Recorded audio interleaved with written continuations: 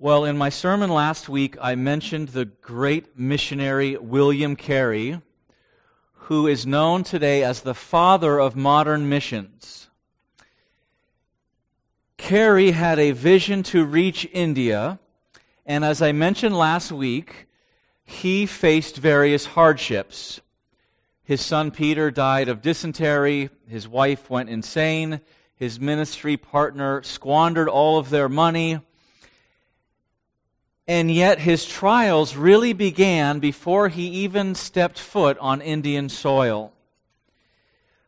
William Carey lived at a time when there was no mission societies in England, and he saw a great contradiction between what his church taught and what he saw in the Scriptures. Carey was part of a particular Baptist church, and they taught that the Great Commission given by Jesus, which is go out into all the world and preach the gospel, they believed that was only for the first century disciples and not for their modern generation. Carey opposed such a narrow view, and when he decided to present his ideas of missionary work to his church, the minister told him, "Sit down, young man. If God wants to save the heathen, He will do it Himself." Which is absolutely, unequivocally false. False and unbiblical.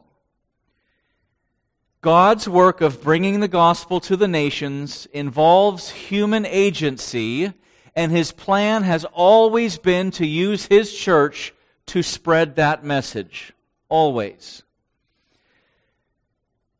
So, Carey had this vision for missions in a society that was not missions-oriented at all. So he had to convince his fellow Christians of two things. One, that God ordains certain people to be sent on the mission field. And two, that it's the responsibility of the church to finance the mission to those whom He sends. So, to defend this thesis, he wrote an essay entitled, "An Inquiry into the Obligations of Christians to Use Means for the Conversion of the Heathens." In this essay, he argues for the plain meaning of the text of Matthew 28:19, which says, "Go therefore and make disciples of all nations." This is the commission for all generations and not just the first generation. In the final section of his essay, Carey presents an argument that it is the Christian's duty, that's you, to financially support missionary efforts. It's not just a select few people who are called to missions. All believers are called to participate in missions. All believers. Those who go and those who stay are all to be part of that same work. One of my favorite quotes from William Carey reveals the importance of both the sent and the senders. When he was talking to a contemporary named Andrew Fuller, he shared with him his desire to go to India, and he said to him, "I will go down if you will hold the rope." I will go down if you will hold the rope. And the idea, the picture here is if someone is stuck in a pit, the rescue operation would involve two parties. There would be those who go down into the pit, and there would be those who hold the rope. And both are absolutely necessary to accomplish the work. With missions, you could have those who are called to go and bring the message, but they don't have the financial support to do it. Or you could have churches who have the finances but don't have anyone to send. And so it's absolutely indispensable that both of those parties are involved in missions. Now, maybe some of you are thinking right now, I've seen these kinds of messages. He's going to whip us up into a frenzy to give to missions, and he's going to take an offering at the end of the service, and we're all going to have to get out our wallets and give to missions. And I want to set your mind at ease right now. There will be no offering. This is not one of those kinds of messages. This is more of a financial update of what our church, our elders have decided to do with the money that you have already given. Now, what brought this on was something that we've been praying about for the last several years, and that is, what are we as a church going to do about a church building? We've been saving money since the inception of Heritage Valley Bible Church in 2002. And from the beginning, we have always been a transient church. Transient meaning lacking permanence in a particular place. We began by renting the Veterans Memorial Building back in 2002, and then we moved to the Religious Science Building on River for a number of years, and that's when I joined you. And then we rented the church building on Central for about 7 years, and then we were back at the Memorial Building in 2019, and then we moved here to First Baptist Church for the last few years. Not only has Fillmore not given us many options as far as procuring a property, but we have done quite well without one. We are not a church that has so many activities during the week that we are being hindered from doing ministry because we don't have a building. Because of this, we have concluded that if we continue to be a transient church and are left with no other options other than to rent from others, we would still be fully capable of fulfilling our duty as a church. So we unanimously decided as elders that we are not going to pursue owning our own property. This is a meeting we had several months ago. We've been discussing it every time we meet. We have landed firmly on this idea that that is not something that we are looking for. Doesn't mean we will never look for a building. It doesn't mean God might change circumstances and we would want to own a building. It just means that is not on our radar now or any time in the near future. So then the discussion became, what should we do with the money that we have saved? If we have been having a savings account since 2002, and you have all been faithfully giving since then, it would not benefit you, the giver. It would not benefit we as a church to have a fat savings account that just sat there, not being used, when there are so many needs out there in the world, and we have such a great responsibility to promote the gospel in the world. Add to this that 2 years ago, my wife and I decided that I would not take a salary from the church anymore because the Lord has blessed us with a very prosperous business. And so as the church pays us a salary, we just return it back into the offering box. At least most of it, that is our plan. This last year we fell a little bit short of that. But for the most part, the salary that was once coming to my family is now going back into Heritage offering. And so we have a good sum that we would like to use for the kingdom. We decided we would keep a large enough amount for the sake of our own people, for the sake of emergency, or for the sake of supporting a pastor in the future. Let's say I drop dead suddenly and the elders decide they want to find a pastor that they do not feel called to lead the church and they would like to do what they did when I came. They want to make sure they have enough in the savings to do that. So if no one else gave a dime after that, we would have enough to pay such a one for 3 years or so. So we have this savings account. We have decided to save a portion of this savings account, which is about half, and we decided to take the other half and use it toward gospel ministry, both near and far. And what I want to do with our time together is to persuade you from the Scriptures, much like William Carey did back in the 1790s, that this is very near to the heart of God.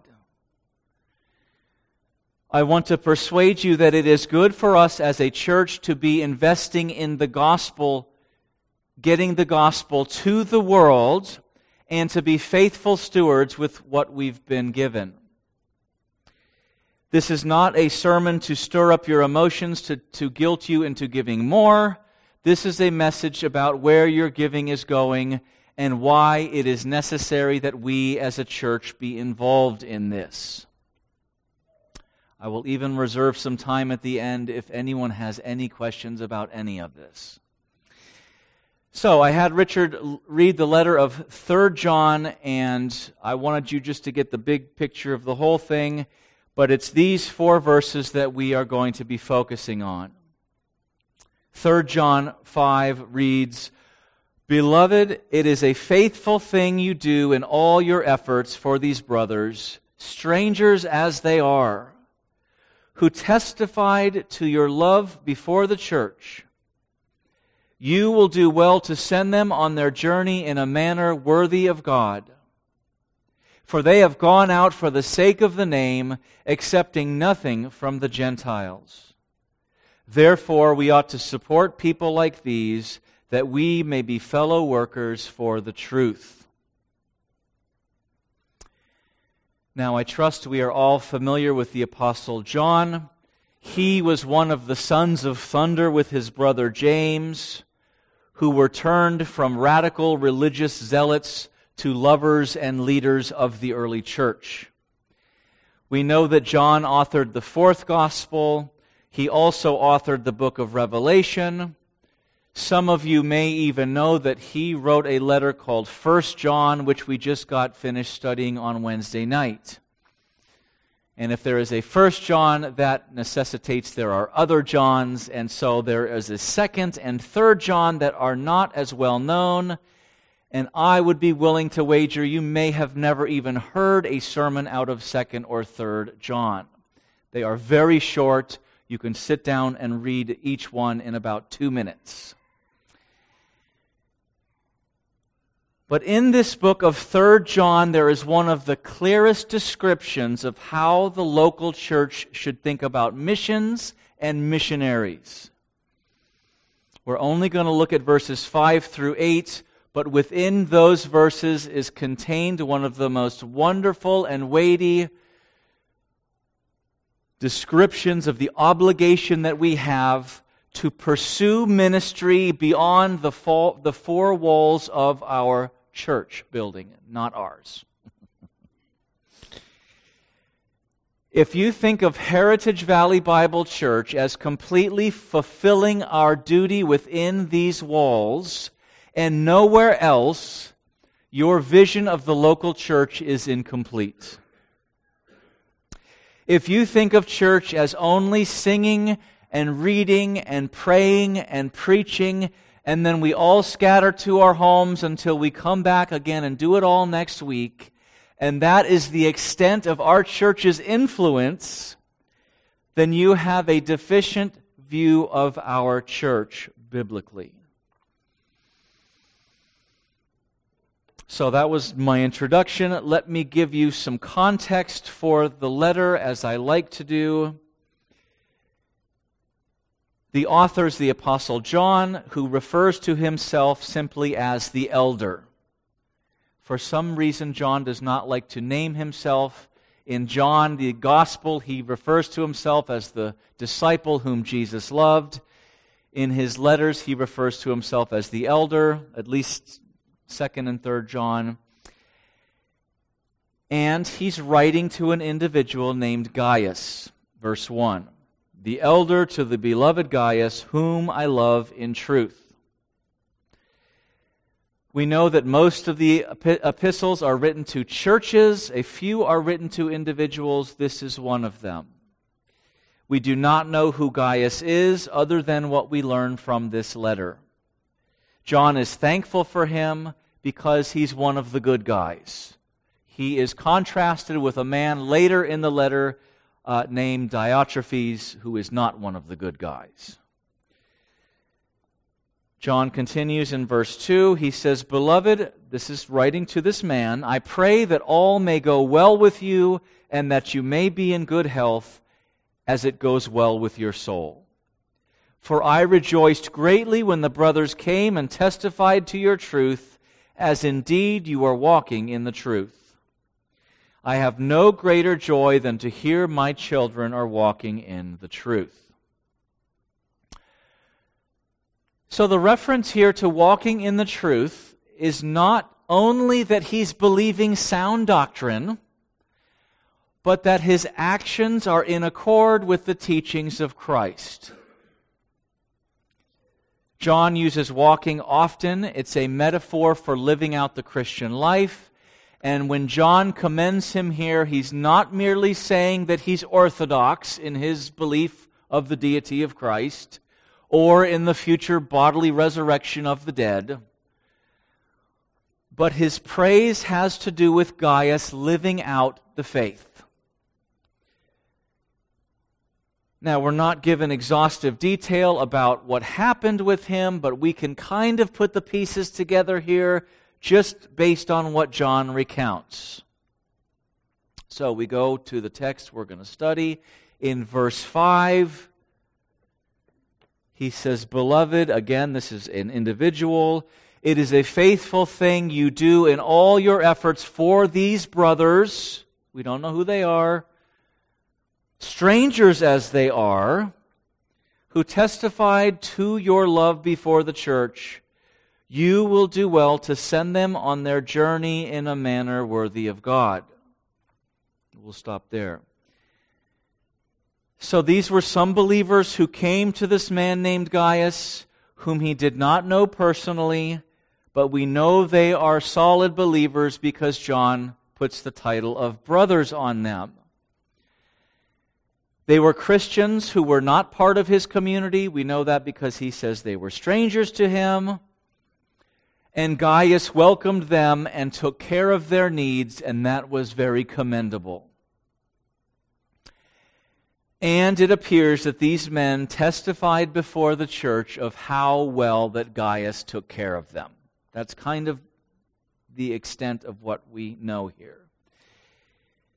We discover in verse 6 that these men are on a journey. That's significant to note. We are going to find out in verse 7 what kind of journey this is, because it's going to tell us that they have gone out for the sake of the name. That's very key in our discovery of who these men are and what kind of journey they are on. We would call these men missionaries. The name, of course, is the name of Jesus. These are ones who are sent out to spread the gospel. They are fulfilling the great commission that Jesus gave to them to go out and preach the good news to the nations. These are examples of ones who go. But Gaius is not one who goes. And what John says to him here in verse 6 is very important. He says, "You will do well to send them on their journey in a manner worthy of God." Now, I do not have a definition of what a manner worthy of God is, but I have a feeling what he means is a manner worthy of God is help them fulfill their mission. I think it's a reference to financial support for the work that they're doing. They've been given a calling by God. John wants to encourage Gaius that he has been given a calling as well, and that is to help provide for ones such as these. I think a manner worthy of God means that you share in the mission of God. You become a partner in the work of God. You meet their needs so that they can do what God has called them to do. And we discover this is exactly what Gaius does with these missionaries. He took care of their needs while they were with him, and he's also encouraged to send them off in a way that they can fulfill their calling. This will not only benefit those who are taking the gospel to a different land, but it will benefit him because he now becomes a partner in their ministry. Again, verse 7, "For they have gone out for the sake of the name, accepting nothing from the Gentiles. Therefore, we ought to support people like these, that we may be fellow workers for the truth."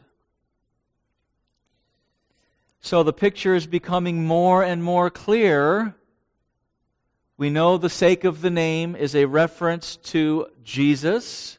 Having gone out makes it clear that these are ones who are sent. And because this is about the Great Commission, which all Christians are called to participate in,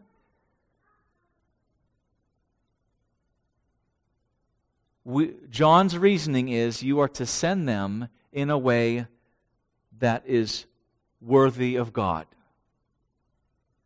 Because this is a work of God, because we are the people of God. The people of God support the work of God, not those of the world, which is what he means when he says, accepting nothing from the Gentiles. Gentiles is not Jew versus Gentile idea. This is Gentiles being an unbeliever. This is a metaphor that's used in the New Testament. Paul uses it, John uses it, Peter uses it. It's a reference to the unbelieving world. This means these men who are being sent out are to be supported by Christians and Christians alone. They are not to raise money by approaching secular corporations. They are not to try to fulfill their mission by sending out mailers to the general population. It is the Church of Jesus Christ who is to support the ministry of those who are sent. That much, I think, is clear. Imagine what a bad witness it would be for Christian missionaries who claim to be on a mission from God, going and begging the world for support.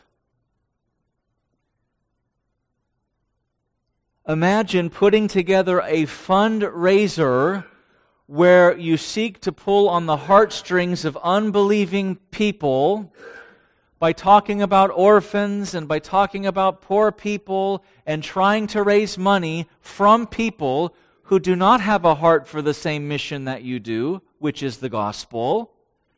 And they may have an interest in the other ministry you're doing there, but they could not care less if these people come to know Jesus Christ. I think it's a bad witness to the world. I think it makes the claims that you're called by God fall flat, because it is a mission by God, and God's people ought to be supplying the needs, meeting the needs. These men wouldn't do it. Notice what it says, accepting nothing from the Gentiles. It almost seems like some unbelievers offered and they said, I'm not going to take that. I mean, John, more than any, speaks of the spiritual separation between believer and non-believer. There's the children of light and the children of darkness we just saw in 1 John on Wednesday nights. There's the children of God and the children of the devil. And you do not want the devil's fingerprints on the work that God is doing. Now, some might reason, well, money is money and you should get it from wherever you can. But I don't believe that's the way we're supposed to think about this. I believe God has given His people enough resources that we should be able to supply the needs to every missionary in the world. And perish the thought that we have to get money from the world to try and reach the world. We don't need to do that because God supplies our needs. There's a similar related text about this in 2 Corinthians. Paul writes to the church, and he's talking about the church in Jerusalem that was very poor and needy, and they couldn't continue on in the work that they needed to do, and so he compels them to give. And this is what he says in 2 Corinthians 9:10 through 12. He says, God, the one who supplies seed to the sower and bread for food, will supply and multiply your seed for sowing and increase the harvest of your righteousness. You will be enriched in every way to be generous in every way, which through us will produce thanksgiving to God. For the ministry of this service is not only supplying the needs of the saints, but is also overflowing in many thanksgivings to God. So one reason the church needs to be part of the sending and the giving to missions is because this is a ministry that works both directions. The churches that give have joy in supporting the other ministry. It results in many thanksgivings to God, and God continually amazes the church in how He supplies their needs. The church in Corinth was not going to run out of money in their supporting of the church in Jerusalem. They just weren't. God wouldn't let that happen. And so here Paul commends them for supporting this ministry that is outside of their local church. And he says, not only is this going to benefit them, it's going to benefit you.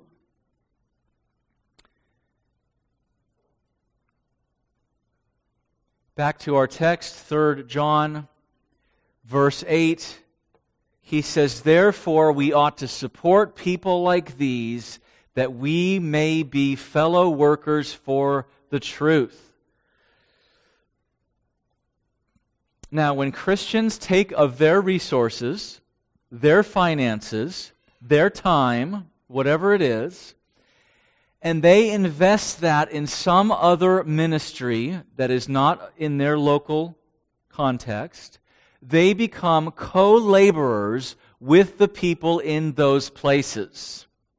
Co-laborers. He calls it fellow workers here. The Greek is sun ergos. Sun means with. Ergo means to work. And so you're working alongside, you're working with, you're working together for. And it's the picture of the pit and the rope. It's the one that must work with the other. It's the two coming together to do the same work. And when that happens, both parties benefit from the work. They both get reward for the work. This is the work of God. We are all called to this work of God. And that means everybody is involved, even though not everybody is sent. There are two categories as far as I can tell. There are those who are sent, and there are those who are sending, and you will be in one category or the other. You are either in being sent, or you are either in those who are sending. I've alluded to the Great Commission multiple times now. We can look at it briefly. Matthew 28:18.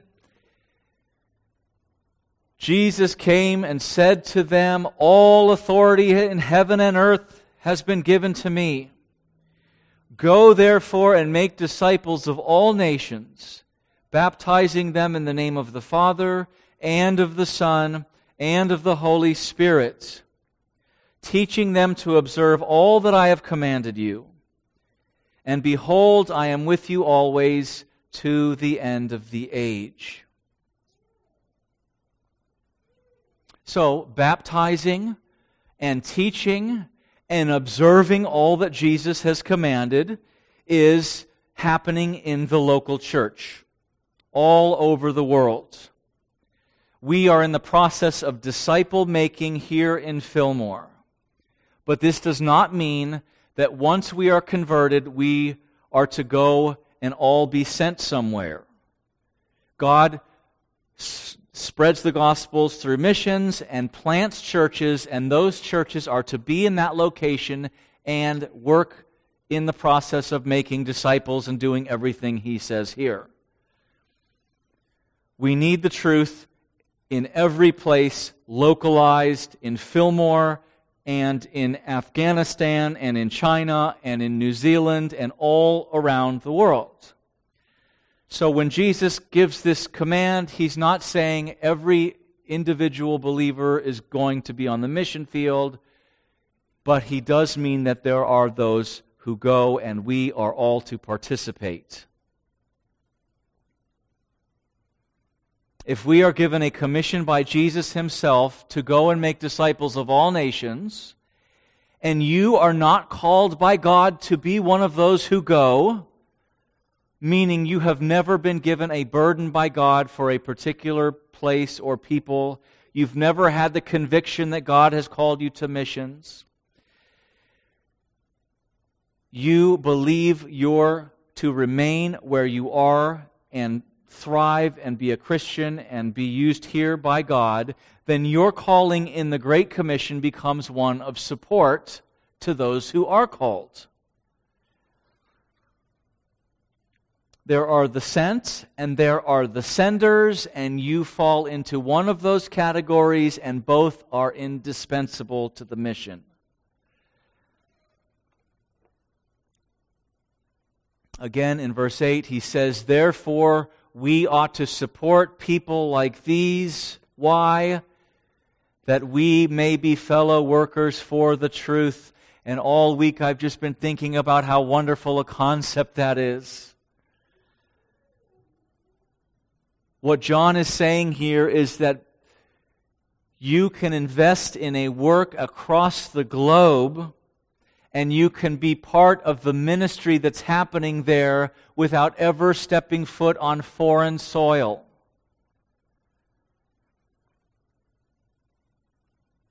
Your work of support is just as important as their work, and they can't do it without you. The minister who told William Carey that God will do it without him was totally wrong. What a horrible thing to tell someone. Both are necessary, and both will be rewarded for it. So picture this now, fellow workers working together.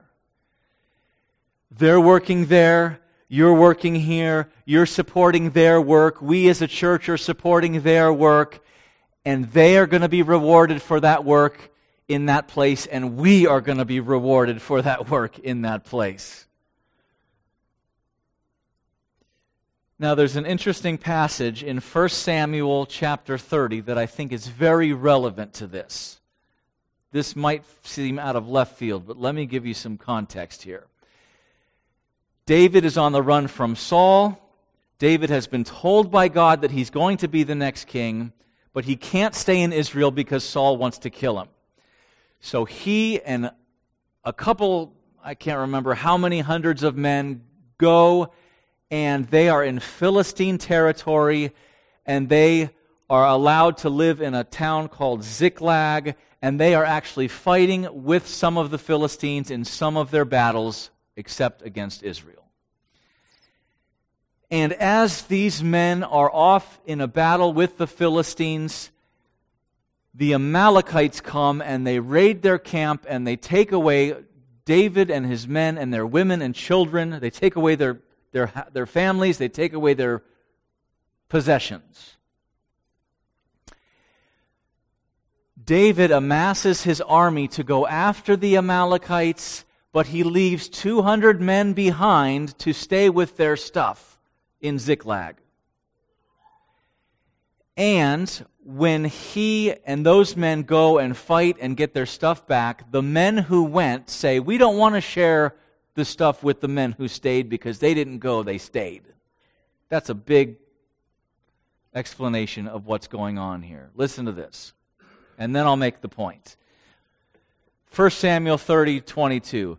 Then all the wicked and worthless fellows among the men who had gone with David said, because they did not go with us, we will not give them any of the spoil that we have recovered, except that each man may lead his wife and children and depart. But David said, you shall not do so, my brothers, with what the Lord has given us. He has preserved us and given into our hand the band that came against us.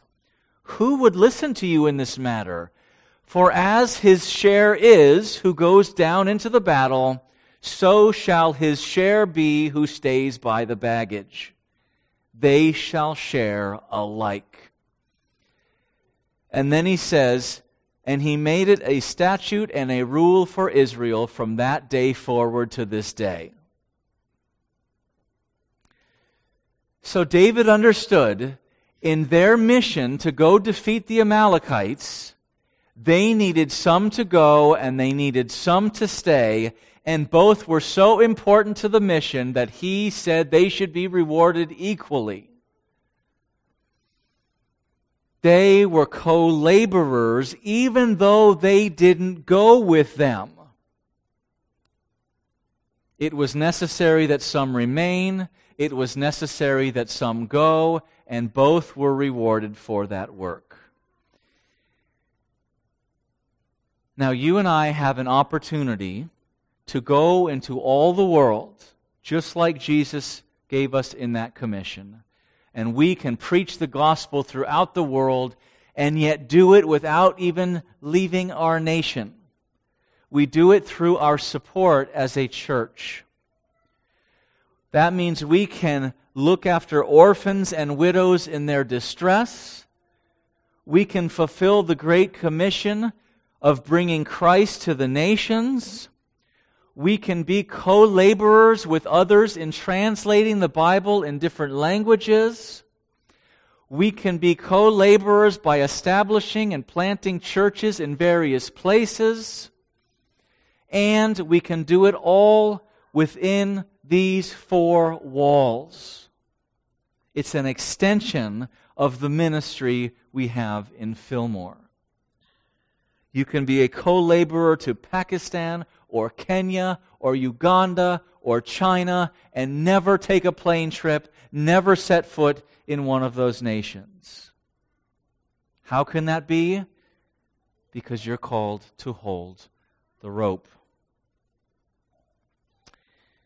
Now, briefly as we conclude, I want to share with you 3 ministries that we as a church have supported and do support already, and that we as elders decided that we would make a difference in the work that they're doing.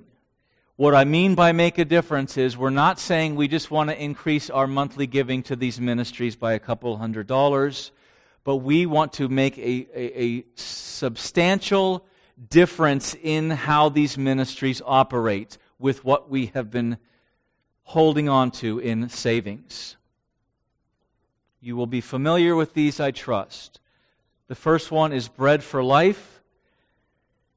My friend Robin Mayoka, who's been here multiple times, she began baking bread and selling that at various churches and then using the money that she made from that to help orphans in Uganda. And so she, over the years now, has planted 4 bakeries. She has been involved in rescuing abandoned babies through this ministry called Sanyu Babies Home. She has joined with African Hearts, which is a child sponsorship program. which helps these children get a Christian education and meet their physical needs. She has helped men get into bee farming so that not only do some of these communities have an industry in that community of bee farming and honey and sales from that and providing honey for the bakery, but it provides an income for families there. They're digging wells to provide water. She's worked with an agency in Uganda called Children in Distress, where they help street kids and children with HIV get into a home and get the drugs that they need. And most of all, big picture of all of it is the gospel. The gospel that's at the center of all of it. Robin is going to visit this summer and give our church an update with what's going on in the ministry and what needs they have right now.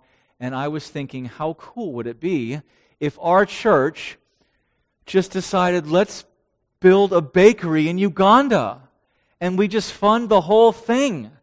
And Robin doesn't have to bake bread and go to a dozen churches to try to do this. We as a church are saying we want to plant our flag in Uganda and say this is an extension of our ministry here in Fillmore. I think that would be beautiful. Another ministry that we would like to support, which we already do support, is the Mercy Ministries. Jeff and his wife Stephanie have been to our church. Jeff has preached in our church. And they were a family of 10 from Texas. God gave Jeff a burden for Kenya. And they moved there in, I believe, 2016 to care for children and to plant a church. And they have 3 main ministries there. One is called Mercy Home, where they take care of over 100 children. 11 of them are HIV positive. They started Mercy Christian Academy, which is a private Christian school, completely funded by donations, completely funded by the church. And then Mercy Baptist Church, which is their church plant. And Jeff and I, we do a Zoom. We try to do it once a week. I want to encourage him, and he just gives me updates. And so we're trying to, every Tuesday morning, do a Zoom call for about an hour. And he told me what they do at their church services is they have a meal afterwards, and they invite the local villages to come and have a meal with them, but they have to come to the church service first. So they've already got like 150 in their group, and this one Sunday that I talked to them, 479 people were at the church service. So that means, 300 people from these villages came, and they were, part of this church service and hearing the gospel. What an amazing opportunity they have there to reach out to this very impoverished place in Kenya and hear the gospel and be fed. And for some of these people, this is the only meal they're going to get that day. But more importantly, they're hearing Christ preached. And so our elders decided we would increase our monthly support for them from $1,000 to $5,000, and we would help dig them out of a hole they kind of fell into beginning with this year, because 2 of their large donors were no longer able to continue giving. And so they were $15,000 in the hole, and we met that need. And they are just beyond thankful for how we've come in and helped them. And we hope to continue. As long as the Lord provides for us, we want to keep that going. The third one, we thought we want to do something locally. As wonderful as it is to invest in ministries across the world. Hey, there's ministries in Ventura County. And one of those is called Gabriel's House. And this is a ministry started by Pastor Sam Gallucci, who pastored a church in Ventura, and he had a heart for the homeless. And his church was able to purchase this rundown hotel that had about a dozen rooms, and so they converted that into a place where they could help homeless people get off the street, get off drugs and alcohol, and become changed people. Hopefully, the hope is always through Jesus Christ. And they did such a good job with that. The city of Oxnard approached them and said, hey, we want you to do something similar in our city.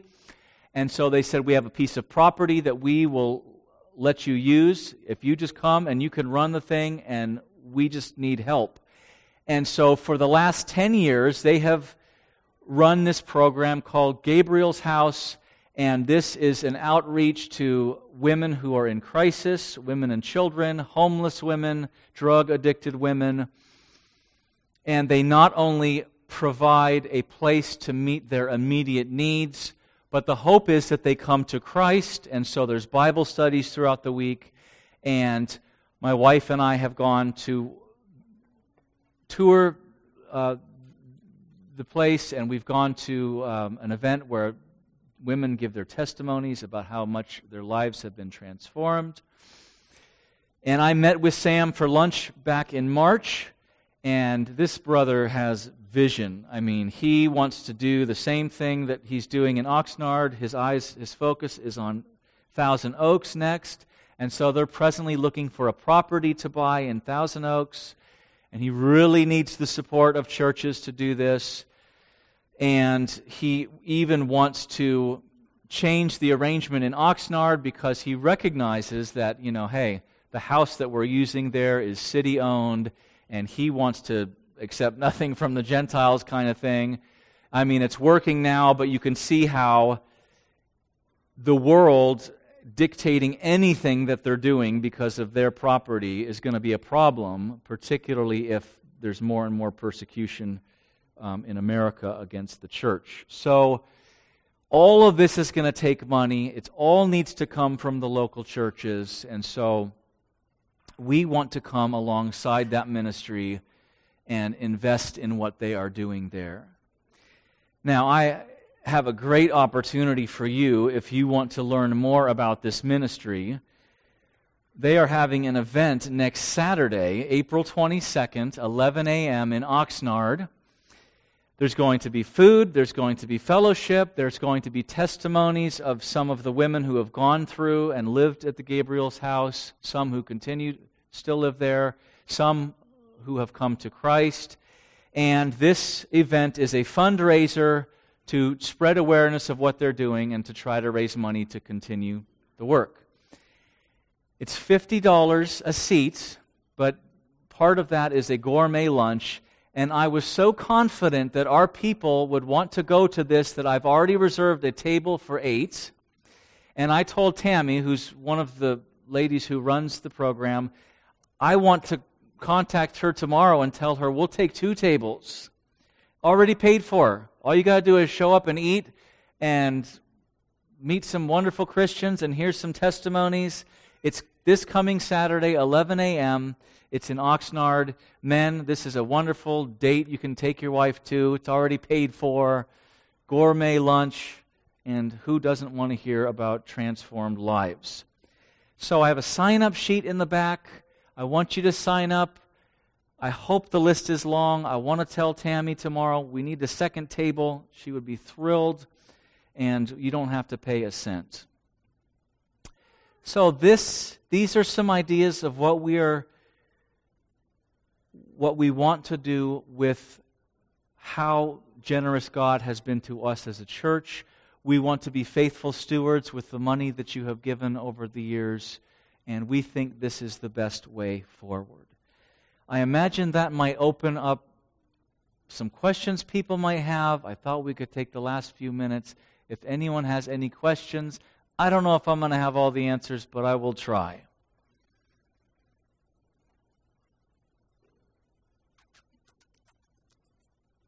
Mike, can we use some graphic design? I'll keep that in mind.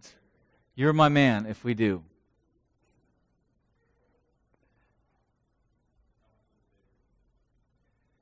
I believe she can put a bakery together for $25,000. It's usually in conjunction with a church, so there will be a local church that kind of oversees the maintenance and the running of everything. But I believe 25,000 is the number. Good? We're good? If you think of a question later, email me. I'd love to talk to you about this. Let's pray. Oh, Father, you do provide so richly for us. And what a great responsibility we've been given with all the wealth that we have in this country, that we can not only take care of our needs locally, Lord, but that we could even co-labor with others in the world.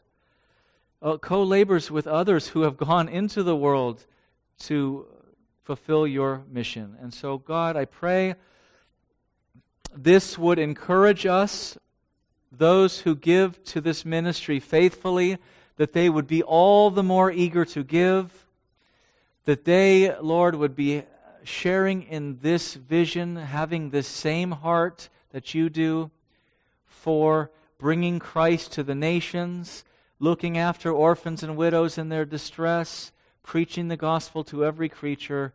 Oh God, may this just be something that excites and invigorates us, and may we see Heritage Valley Bible Church as something greater than beyond this very location. So Father, we commit this to you. We ask that you continue to do great and wonderful things.